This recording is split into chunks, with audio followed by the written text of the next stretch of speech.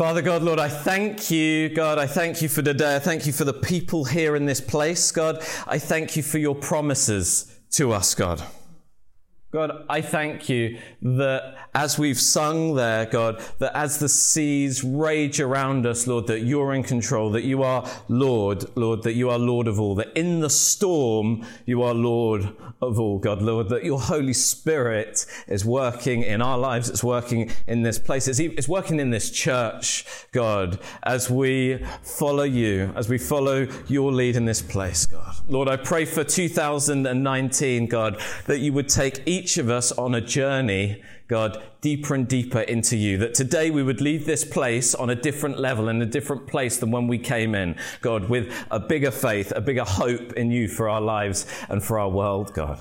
Lord, that we would leave this year in a completely different place, God, that we would be leaving Sai Kung and Hong Kong as a church family going into 2020 in a completely different way than we're entering into it, God. Lord, we pray for salvations and people coming to faith in you this year. Lord, we pray for families and lives completely transformed and turned around, God. Lord, we pray for just the purposes of God, your purposes on people's lives to take root and grow and flourish in a new, more full and awesome way. Lord, I pray for the storms that we are carrying into 2019, God. Lord, that here at the beginning of the year, Lord, we would make you our Lord, would make you our captain in that. In your mighty name, amen. So Sarah and I don't actually coordinate to do with songs and stuff like that. So it's quite amazing because the title for today is The Storm Captain. We've been going through Acts for most of last year, apart from a few kind of series through the year, but we've been going through Acts and we're quite near the end of Acts now. We're in Acts 27 and it's this amazing chapter of a sea voyage. Just to kind of catch you up to date of whereabouts we're at. Paul, kind of Acts 25, 26, Paul has been in Caesarea. He's been in prison for a couple of years there and some of his guys, they've stayed around, they've stayed with him, but under one of the trials he's facing under Festus, he calls out and he says that he demands to be judged by Caesar. It's one of the rights he has as a Roman citizen. And so after doing another audience the next day to King Agrippa, he's there for a little while before he could be sent off. And he's sent off with the centurion, Julius. And he's sent off to Rome. And that's the story that we're looking at today, Acts 27. But he doesn't get to Rome in Acts 27. The story kind of goes awry. His journey doesn't quite go as planned. We're going to be looking at that today. Acts 27, this real nautical adventure. It's this high octane seafaring, Pirates of the Caribbean, but in the Mediterranean, no pirates, kind of quest. There's raging seas. There's a storm. There's a shipwreck. So we're going to go through that and see what lessons we can learn from Paul's life, but also see what lessons and challenges we can learn for the voyages of our lives today. I know I love maps. I know my dad loves maps. I'm sure lots of you guys love maps. So they're here, okay, Caesarea Maritima, they're here. And I'm just going to read, we'll keep dropping back to this map, but so you can see this is the general route that they're following, okay. Chapter 27, verse 1. When it was decided that we would sail for Italy, Paul and some other prisoners were handed over to a centurion named Julius, who belonged to the imperial regiment. Some scholars, they believe that this guy, the centurion Julius, that he was actually part of the group of people when King Agrippa heard Paul speak to them in previous chapters, that he was there, part of that great gathering of noble people, and he would have heard Paul. And they think, because he's actually very kind, he's very giving, very generous to Paul, you'll see that in a later verse, that he'd actually met him first there. Verse 2, it says, we boarded a ship from Adramyttium, about to sail for ports along the coast of the province of Asia. Okay, that's Western Turkey. They're not getting any dim sum or anything from there. They're not coming this way. They're going up the west coast of Turkey. And we put out to sea. Aristarchus, a Macedonian from Thessalonica, was with us. Just one of those throwaway verses, but Aristarchus, I just want to touch on him a second and to encourage you guys, when you read these things, we don't really think about him, but he's not a random guy. He's quite an important guy. He's important to the whole of the early church and a lot of Paul's apostolic journeys. He doesn't have such a Western name like Matthew, Mark, Luke, It can be an easy guy to kind of trip over or kind of forget about, but he's so much part of that story. He's from Thessalonica. He's one of Paul's traveling companions. Remember way back when Paul is in Ephesus and there's that big riot and they drag people into the amphitheater there. He was one of the guys dragged in. When Paul decides, when he's in Ephesus and decides, I'm going to go around all of Macedonia and Achaia with some guys and collect this massive financial gift that had never ever been done before, that kind of international giving to take back to Jerusalem for the church there, for the poor there. He's the Macedonian representative. He's the guy going with them. And it seems like he's waited in Jerusalem for those 2 years, or in Israel for those 2 years, whilst Paul's been in prison. He turns up in letters to the Colossians, in the book of Philemon. He's a key guy. Paul and he are close. Why am I saying it? I'm saying it because Paul isn't just like by himself as a prisoner on this boat. And if you think of the situations they're going to face, these storms, he's got people around him he loves. And it's not just Aristarchus.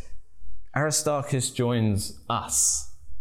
Who's us? It's Paul and it's Luke, because Luke's writing it. When you read any of the Gospels, read whether they're writing us or they. It makes a big difference. Whether you can imagine, you can see, okay, Luke is there boarding this boat. He's not writing about something he's heard about. He's writing about something he's living in right there in that moment. Okay, verses 3-8. The next day we landed at Sidon.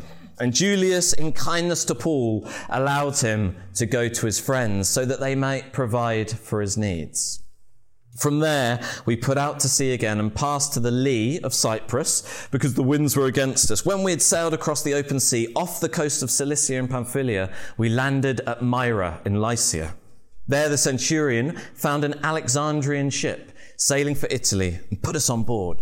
We made a slow headway for many days. Things aren't going to plan. We made a slow headway and had difficulty arriving off Cnidus. Then the wind did not allow us to hold our course. We sailed to the lee of Crete, opposite Salmone. We moved along the coast with difficulty and came to a place called Fair Havens near the town of Lasea. So they've had a pretty rough time of it. They sail up here, they come to Myra where they meet this this Egyptian ship, and then they head off here aiming to go over to Rome, but then they're all pushed off and have to come and end up having to come south because of the wind, south of Crete.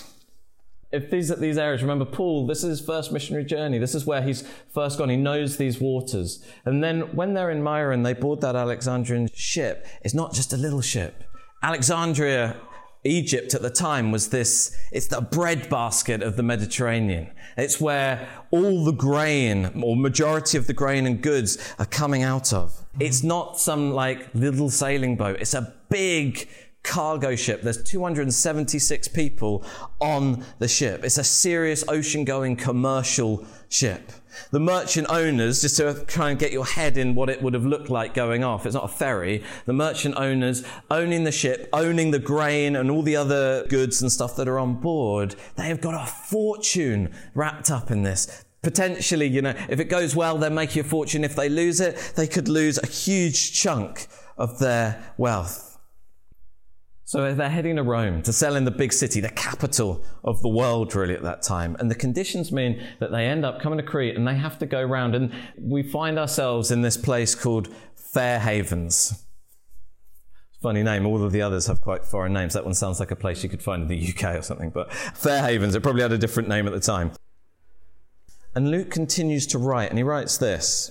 Verse 9-12, he says, much time had been lost, and sailing had already become dangerous because by now it was after the Day of Atonement. The Day of Atonement's Yom Kippur. That's the end of September, beginning of October, to kind of get an idea or a picture of the changing seasons. It's going into winter.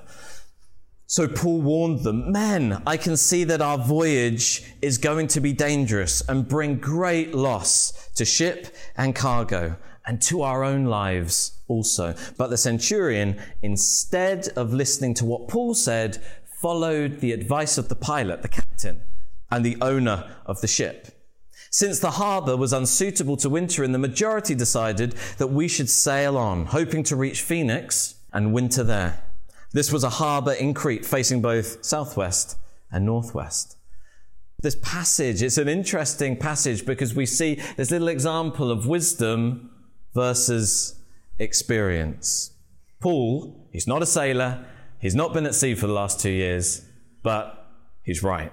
He's the inexperienced one, but there's something, isn't there, that's about wisdom that doesn't require experience. Wisdom and experience are awesome together, but there's something about wisdom itself that isn't dependent on experience. He sees something that either those guys, their experience doesn't see, or something that those guys can't see because of their experience, that their experience blinds them to it. The centurion there, he's looking at the outside like most of us probably would. I've put myself in that position, I probably would. You know, he looks and he sees Paul, a spiritual man, a guy he respects. And then there's the other guy, the captain, who's been at sea all his life and he's not been in prison for the last 2 years. It's like, you haven't even seen the sea. Actually, maybe he did. Maybe he had a cell with a window he could look out of. But he doesn't know. But the thing is, the guy who has been in prison for 2 years, Paul, he knows wisdom itself. He knows Jesus. So remember, the Bible says Jesus is wisdom, that the fear of the Lord is the beginning of wisdom. And that doesn't mean that, okay, we've got this amazing experienced guy and there's a Christian, so we should just do what they say because they know Jesus. I'm not suggesting that. I think that's a particularly unwise thing to do. But there is something in that does challenge us, is do we receive wisdom from unlikely sources? Are we ready for that? Are we ready for that? Are we humble enough for that? Are you in a situation where it's just like, actually only maybe the pastor or this person can give me the wisdom for that situation? That this person, they couldn't possibly give me wisdom for that situation. See, we may miss the wisdom that's keeping us from losing everything because it doesn't come packaged in a way that we're ready to receive, in a way that we feel is right. Maybe you feel, hey, I'm better than that person, so I don't feel I can really receive that suggestion they're making. They couldn't possibly have wisdom for my situation. They sound really funny. I don't like their accent. I won't receive wisdom from them. They're too young. They're too young. They couldn't give me wisdom. Oh, they're from this country. Those guys don't know what they're talking about.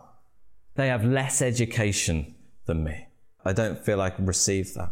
On the flip side of the situation, maybe you're that person who really feels you have a wisdom for a certain situation, for a certain circumstance, but you just don't feel qualified enough. You don't feel experienced enough to share your opinion that maybe brings life and fullness of life to someone else. Maybe you're judging yourself and painting yourself with that same brush of not being good enough. And in the same way, maybe you are doing and painting others with that brush if you treat yourself like that. See, Jesus, we think of Jesus, wisdom itself, he came in the lowliest form, didn't he? The most lowliest form. That he came in as a member of the low class, from the worst place in the country. He looked very normal. He wasn't a beautiful guy, it says. He's looking very normal. That's why I could never be Jesus. That's a joke. He's this Middle Eastern carpenter, right? He's not a member of this kind of great elite there who comes in and has all his wisdom and everyone expects him to have wisdom. No. See, God brings wisdom through things which are foolishness, through those people who don't look like they should have the solution. And so the centurion in that moment, he listens to the owners. The owners make a choice, don't they? He listens to the owners, he listens to the ship's captain, and they set sail to go up the coast to Phoenix. It's a choice that changes the fortunes of the ship owner forever. Okay. Verses 13 to 19 It's a bit of an overview of the storm itself. When a gentle south wind began to blow, they saw their opportunity. So they weighed anchor, that means pulled it up, and sailed along the shore of Crete. Before long, a wind of hurricane force called the northeaster, that means it comes from the northeast, that's like Turkey coming down, going down towards Morocco, called the northeaster, swept down from the island, and the ship was caught by the storm and could not head into the wind. So we gave way to it and were driven along. They're driven in the direction of the wind. They're being driven southwest as we passed to the lee of a small island called Cauda. Cauda, if you know your geography there, that's called Gozo today. We were hardly able to make the lifeboat secure, so the men hoisted it aboard. Then they passed ropes under the ship itself to hold it together because they were afraid that they would run aground on the sandbars of Syrtis. They lowered the sea anchor, let the ship be driven along. We took such a violent battering from the storm that the next day they began to throw the cargo overboard. Over the third day, they threw the ship's tackle overboard with their own hands. It's this desperate situation. They're chucking stuff off the boat. Seems like maybe they're taking on some water, that they're trying to make the boat light. This is the route they're traveling. They set off, they're trying to come up here to Phoenix, but then the wind starts coming from up here, and the boats in those days, they couldn't really sail. It's called close to the wind. They couldn't really sail up that way. So they end up getting bashed and end up coming down, getting driven down here in the storm. And then it says in verse 20, it says this, it says, when neither sun nor stars appeared for many days, and the storm continued raging, we finally gave up all hope of being saved. We finally gave up all hope of being saved.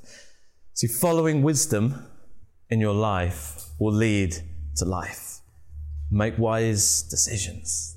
Make wise decisions. Wisdom is the wellspring of life. Get counsel, seek advice from people who are making big decisions. It's just a sideline encouragement. This ship, okay, it's got over 270 people. They have given up hope of being saved. No hope at all. That's how bad it is, that these guys are saying, there is no hope. We've tried. There's no way. There's no way out of this. Everything that we have tried, everything that we have done has failed. All our efforts has failed. This storm is too big for us. This storm is too big for our efforts. This storm is too big for what I can do. This storm is too big for this boat. This storm is too big for the boat. What's the boat? It's the thing that they put their trust in. It's the thing that they put their safety in, the thing that's holding them there in the midst of the storm. This storm will kill us. You know, there are people in situations all over the world today. Maybe some people here are in a situation like that, and they're saying the same thing. Maybe you're here or you're listening to the podcast, and that's you. And I'm not talking about that you're on a boat somewhere listening to this. Maybe you are, but that the storms of life, you're looking at them and saying, I've tried everything and there's no way out. Maybe it's faith and religion. You're saying, I've tried to get to God. I've tried to get to God. I've tried to get to God, but I just don't feel his presence. You've given up hope in your situation of being saved, of having life and hope come back into that situation. But I want to encourage you guys today that with God, there is always hope. And if just one person doesn't fix their eye on the storm, but turns and fixes their eyes on God, a whole bunch of people, a whole bunch of hopeless, we're going to die, there's no hope of being saved, people can be saved.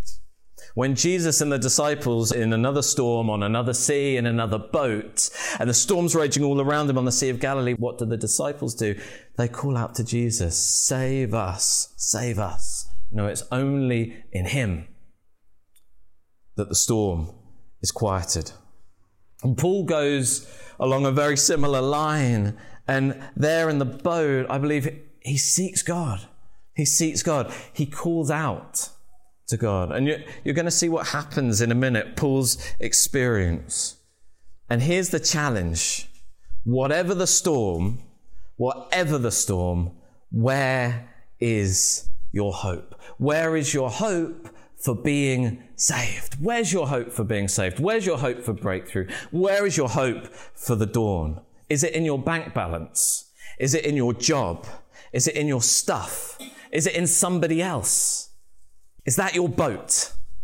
Is that your boat? Because at some point, sometimes they're fine for a while, but at some point, those things always fail. That the storm at some point will sink it. Or is your boat God? Is your boat God? Is your hope in the storm in God? The only ship that no storm there ever was or ever will be would be able to sink. He can't be sunk. See, if your peace through the storm, if your peace through challenges and all these challenges in life, if they come from, let's take, for example, having enough money in your bank, what happens if the ship sinks? If that ship sinks, what happens if all your money disappears? It's very topical for Hong Kong. Right? Can't step out your door without spending money.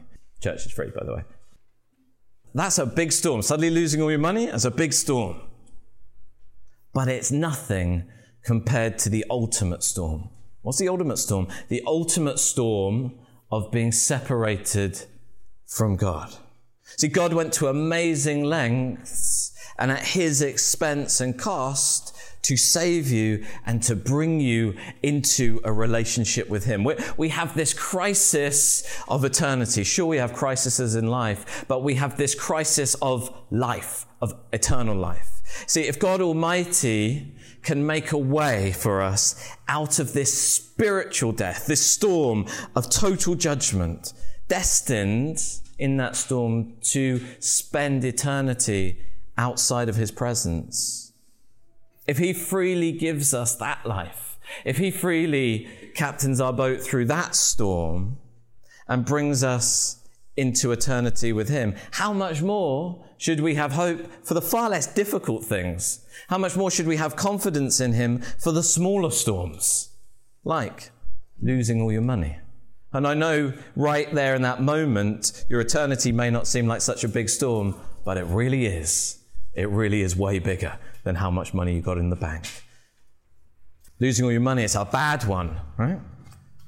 But if God can come through with your salvation, he can sort out your provision. He can sort out your provision. He can sort out your thriving. He can sort out your hope for any storm. Where is your hope for being saved? That word saved, sozo, that fullness of life. And I want to encourage you today, if you're in a storm today, if you're facing something today, and you've come to this point where you say, there is no hope. I have no hope. I want to encourage you that in him there is always hope. His name is Jesus. There is always hope. Fix your eyes on him. Get in his presence. I'm going to read verse 21-26. It says, after they had gone a long time without food, Paul stood up before them and said, men, you should have taken my advice not to sail from Crete. Then you would have spared yourselves this damage and loss. But now I urge you to keep up your courage, because not one of you will be lost. Only the ship will be destroyed. Last night, an angel of the God to whom I belong and whom I serve stood beside me and said, do not be afraid, Paul. You must stand trial before Caesar, and God has graciously given you the lives of all who sail with you. So keep up your courage, men, for I have faith in God that it will happen just as he told me. Nevertheless, we must run aground on some island. This is an amazing section, and there's a bunch of stuff in it. A few things. They haven't eaten for a long time. Remember that. We'll come to it later. They haven't eaten for a long, long time. Paul then has this kind of like, guys, I told you so kind of moment. And it's this very real moment where we see just the reality of choice and consequences. Choice and consequences. One of the most important lessons that we are taught as kids, something that we're always, if your parents here, or aunts and uncles, you're trying to teach kids is cause and effect, choice and consequences. Don't touch the oven.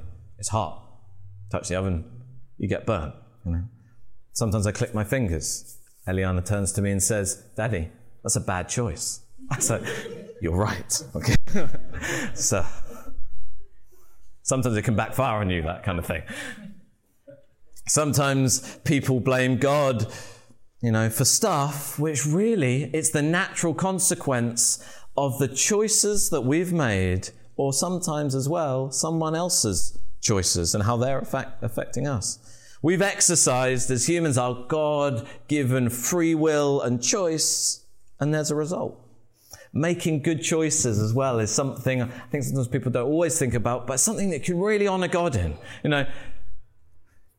If we don't need to ask God about literally everything. Big decisions, go to God and it's great, and you engage with him like a father asking advice, But the stuff I asked my parents when I was 3, if I was having to ask them the same questions today when I was 30, I'm older actually, 32, that they would have failed, If Eliana's doing the same, if she's asking me the same questions in another 30 years that she asked me now, I've messed up, Because we honor God when we make good choices, when we make good decisions. I don't need to ask God, what should I eat today? He's given us wisdom. We can make wise choices, and it brings life. The advice of the Egyptian owners of that ship and that ultimate choice by Julius, the centurion, it ends up leading that ship and its cargo to being completely and utterly destroyed, doesn't it? They lose the ship eventually. You'll find that out. It's all gone. The passengers, though, on that ship, they didn't make any choice. They're in that situation because of the choice of Julius, on the advice of the owner and the captain. They're in this situation where they're saying, there is no hope. We're going to die because of the choices of others. If you had a storm, or if you are in a storm today, though, either because of your choices or another person's choices, however far removed, I just want to really encourage you guys. God is the Savior. He is the Redeemer. He is not the destroyer. He is not the accuser. The enemy, when you go through these kind of situations, is going to try, and he's going to try and destroy you. He's going to try and destroy you through the storm itself. He's going to try and destroy you through regret, through self-accusation. Maybe even as I was sharing just before that, you were thinking, man, yeah, I'm in this situation, and maybe, yeah, it is my fault. And then you begin feeling self-accusation, making the bad choice. Maybe he tries to destroy you through hatred of another, of what's been done to you, where you see the choices they've made and how that has hurt you. But I want to encourage you guys. I want to encourage you in the storm. Look in the face of Jesus. Look to Jesus, because in him is grace for yourself. In him is grace to forgive others. And by him, as you dwell in him, he is the way out of the storm. So make wise choices, guys. Get good counsel. Be humble. Be teachable. Seek advice. Seek wisdom. Because in that is life for you, but also life for others. You have those who are nearest and dearest to you. Make wise choices, because bad choices you make can impact them as well. In verse 23-26, then Paul speaks about this angel, doesn't he? We just read that. Paul speaks about this angel that appears to him, who was from, and he uses these words, he says, who's from the God to whom I belong, to whom he belonged, and who he served. He says who I serve, who he served. Big challenge there. Who do you belong to? Who do you belong to? Who do you serve? Do you serve yourself? Do you serve someone else? Do you serve a habit? Do you serve a hobby? Or do you serve the King of Kings and Lord of Lords? See, in the storm, always remember who you belong to. Always remember whose man you are, whose woman you are.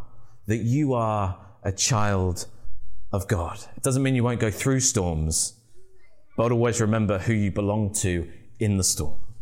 And the angel encourages Paul, doesn't he? And he encourages Paul by telling him he's going to be okay. says it's going to be okay. And by saying, look, you need to stand trial before Caesar. And you may remember Jesus appeared to Paul a number of chapters ago and tells Paul, you've got to testify about me in Rome. See, it's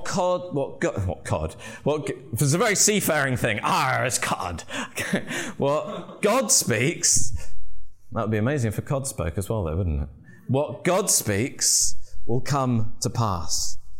What God speaks over you will come to pass. Maybe there's stuff, you're in a storm right now and you're like, can't get an image of, the singing bass out of my head at the moment. What God speaks over you, and maybe what you've had spoken over your life or over your situations, will come to pass. And that's one thing that can give us great confidence. That's, for us as a church, can give us great confidence in Hong Kong, that we didn't just feel like, hey, let's go and start a church in Hong Kong. God said, go to Hong Kong, start a church. He gave us specific words, specific insight. I know victory will come not because I'm great or you're great. We're not that great, are we? But because He's great, because He said it. I know one day we're going to see churches planted from Destiny Hong Kong around Asia, and I hope the world. Not because that's something I kind of think, oh yeah, that'd be nice to do, but because God has said that about who we are. It's in our identity. He's calling that out of us. The angel then says this. He says this interesting thing, weird thing actually. He says this thing where he says that the Lord has given the lives on board to Paul.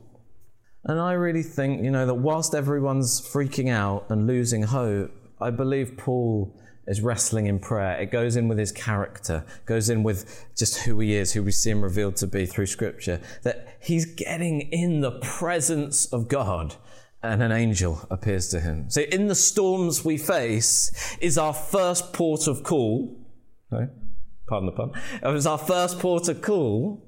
It's the first place we go. It's the place that we camp, a place of fervent prayer and worship. Or do we run to the edge of the boat and gaze out upon the storm and be hypnotized and entranced by the potential disaster? Or do we fix our eyes on Him in prayer and worship? And there's another challenge here as well. Are we wrestling in prayer in life, in our storms, in our good times? Are we wrestling in prayer for the lives of those who are around us? How many minutes and hours do we spend in the week praying for those around us, praying for those who are going through storms themselves, whether in church or out of church, doesn't matter. How many hours and minutes do we give to praying for those who are in the ultimate storm, who don't know Him, who are lost out on that sea, who need Him? Abraham, he so loved people, didn't he? He bargains with God. We see Abraham having this bargaining thing with God because he wants Sodom to be saved. Paul so loves people that he pursues this life of ministry to see people come into the kingdom of God, to see people discover Christ. And so even when we, and here's the most challenging one, even when we are in the deepest heart of the storm, let's never be too preoccupied with the coming dangers or the disasters that are potentially befalling us. Let's never be too preoccupied with ourselves, our hardships, that we forget to ask for the lives of those around us, potentially going through it. Our cities, our communities, our families. So often these big challenges in life, they actually happen to multiple people all at once. Can we be the way out? Verse 27 to 32, the shipwreck. On the 14th night, we were still being drawn across the Adriatic. When about midnight, the sailors sensed they were approaching land. They took soundings, that means they see how deep the water is, and found that the water was 120 feet deep. A short time later, they took soundings again and found it was 90 feet deep. Fearing that we would be dashed against the rocks, they dropped 4 anchors from the stern, that's the back, and prayed for daylight. In an attempt to escape from the ship, the sailors let the lifeboat down into the sea, pretending that they were going to put some anchors out from the bow. Then Paul said to the centurion and the soldiers, "Unless these men stay with the ship, you cannot be saved." So the soldiers cut the rope and held the boat and let it drift away. This kind of little part, this section, it's this great example of the divine meeting the very human, the very normal. It's not this weird superstitious thing that God's like, I'll save you if everyone's on board. You know, that kind of thing. I don't know if you ever played it as kids, like, don't stand on the crack, otherwise you'll break your leg, or something weird like that. It's not this weird superstitious thing where it's a conditional saving. God's not saying, jump through these hoops, do this stuff, and you will be saved. Christianity is divine, but it's also very real. It's very practical. You see, God promises this salvation to everyone on the ship if all the sailors are there. But you see, the practical part is, if all the sailors leave, then there's no one on the ship to sail the boat. There won't be the experience to actually fulfill and carry out and do what God has spoken about. There won't be the experience to actually do what needs to be done. These sailors, they could have easily saved themselves, got in that boat, got away. They're professional sailors. But everyone else on the boat would die. And here's the challenge. Are there times when we need to sometimes stay on a shipwreck or a boat that's getting wrecked a little longer because maybe we're the only ones with the skills and experience to save the others there? Are we God's chosen instrument for that moment, for that situation? Verse 33 to 38, it says, just before dawn, Paul urged them all to eat. For the last 14 days, he said, you have been in constant suspense and have gone without food. You haven't eaten anything. Now I urge you to take some food. You need to survive. Not one of you will lose a single hair from his head. After he said this, he took some bread and gave thanks to God in front of them all. He broke it and began to eat.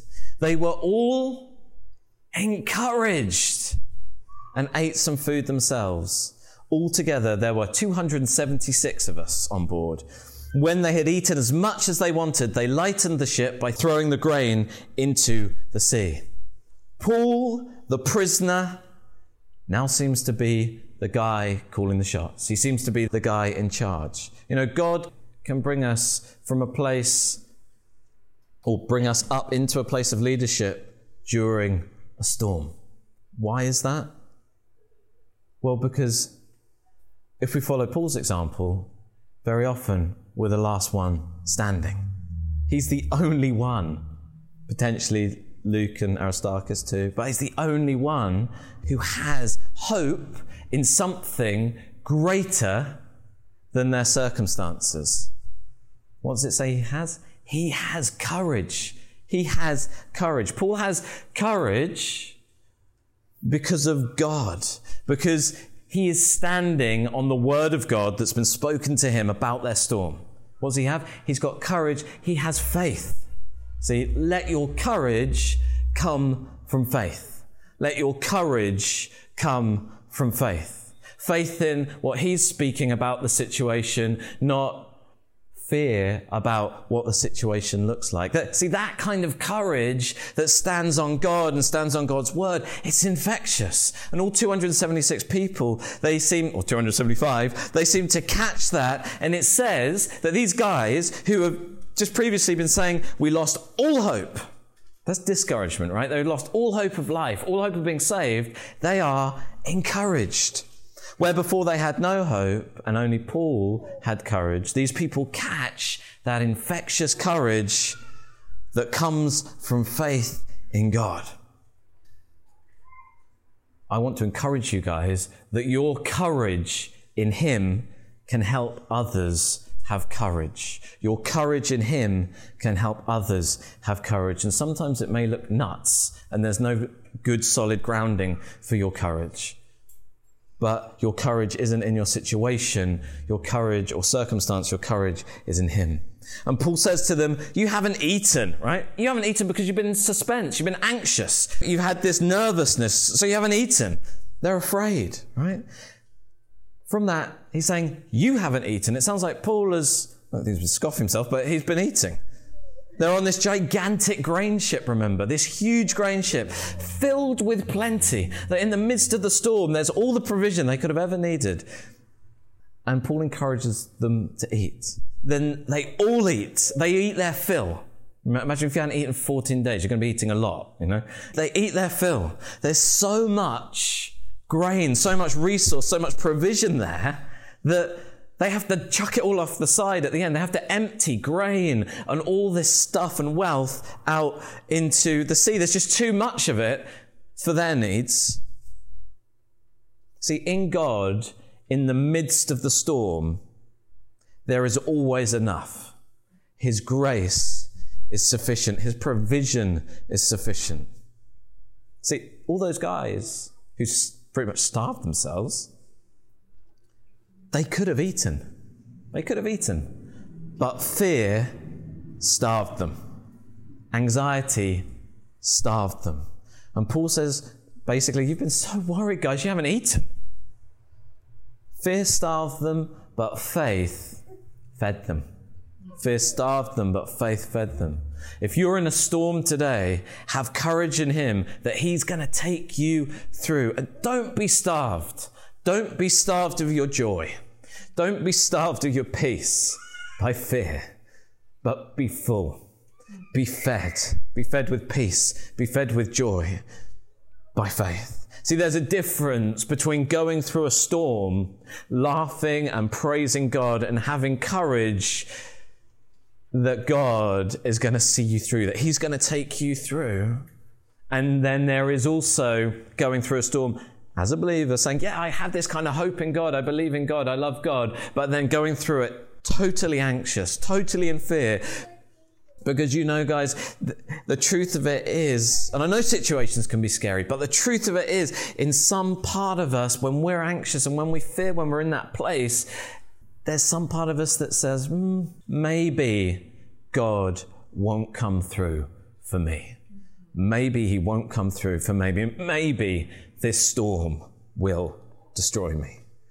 Have courage. And remember, it all starts from getting in his presence in the storm.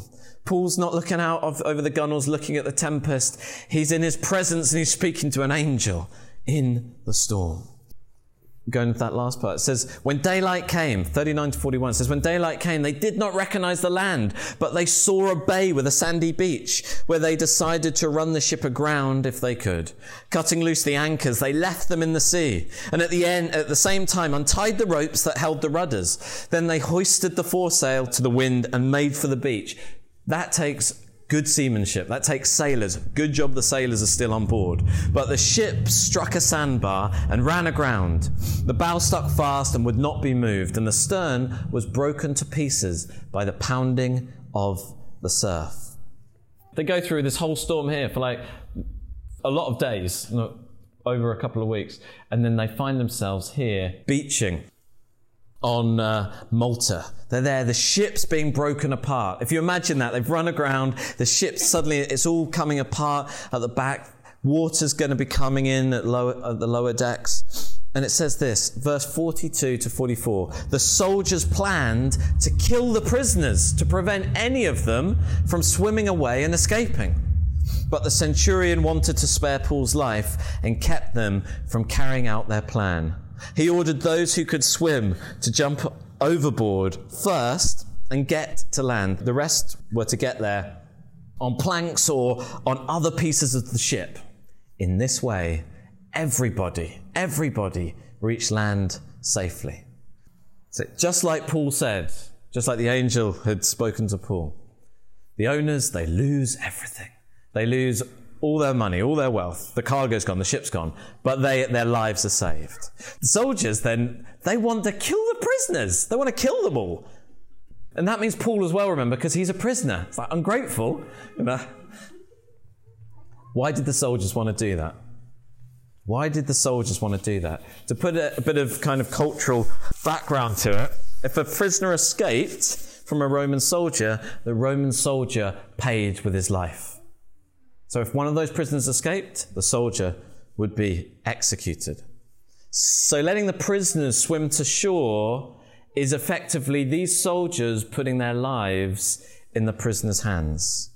But Julius, because he wants to save Paul, he says, no, commands them not to. It's this brilliant reversal. If we take Paul and we take Julius, at the beginning of that chapter, you've got Paul, and Paul's life is really in Julius's hands. He is the captor. He's under his guard, under his arrest.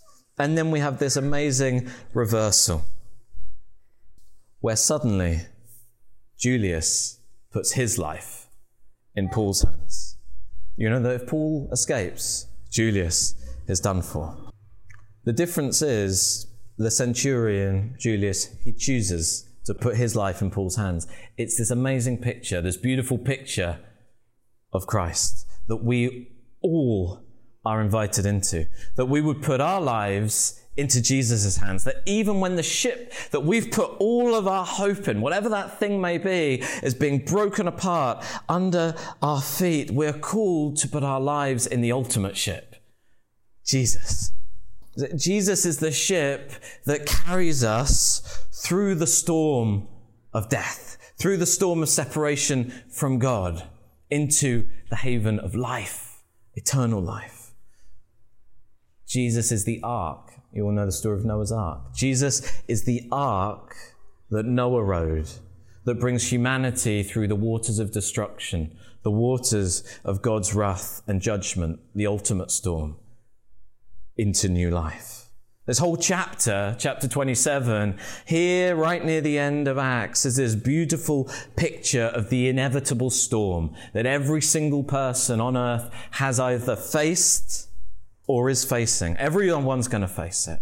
The storm of our separation from God, that only the one true captain, the storm captain, Jesus, only he can pilot us, can navigate us through it. See, as Jonah, remember Jonah, as he's thrown off the boat into the sea because of his sin, so too Jesus is thrown like Jonah into a storm, but not for his sin, for our sin, to quieten the storm. Jesus goes through the ultimate storm of separation from God on the cross. He pays the price for sin so that those who would make him captain, so that those who would step aboard his boat, so that in him he could steer us to eternal life. Who is your captain? Who is your captain? You or him? You or him? Who's your boat? Something? Some stuff? Or him? So I just want to challenge you is, who are you trusting in the storm? Who are you trusting in the storm? That's the ultimate storm. That's the storm of your life. That's the biggest question anyone can ask is, who's captain of your ship? Who is your ship? And also, who are you trusting in the various storms of life? What are you trusting in the various storms of life? God? Or you? Or your stuff? Or someone else? Do you let God, the divine, speak through human means? Or have you just kind of discounted that everything's got to be like flashing lights and super spiritual, otherwise it doesn't ever happen? Are you seeing the joy and the beauty of God's grace pouring into your life in the normal, every day? Maybe today, if you are in a storm today, I want to encourage you, get in his presence and let courage rise in you. Not manufactured, but a courage that stands grounded in faith on him. Don't be starved by fear, but be fed by faith. If that's you, if there's a storm around you at the moment, I want you just focus your faith on him. Make a decision today. Take your eyes from the edge of your boat, looking out on the storm, and fix your eyes on him. Doesn't mean the storm's going to go away, but make your focus him. Let that courage rise and be fed through the storm. Let your joy manifest in the storm. Let your peace rest on you in the storm.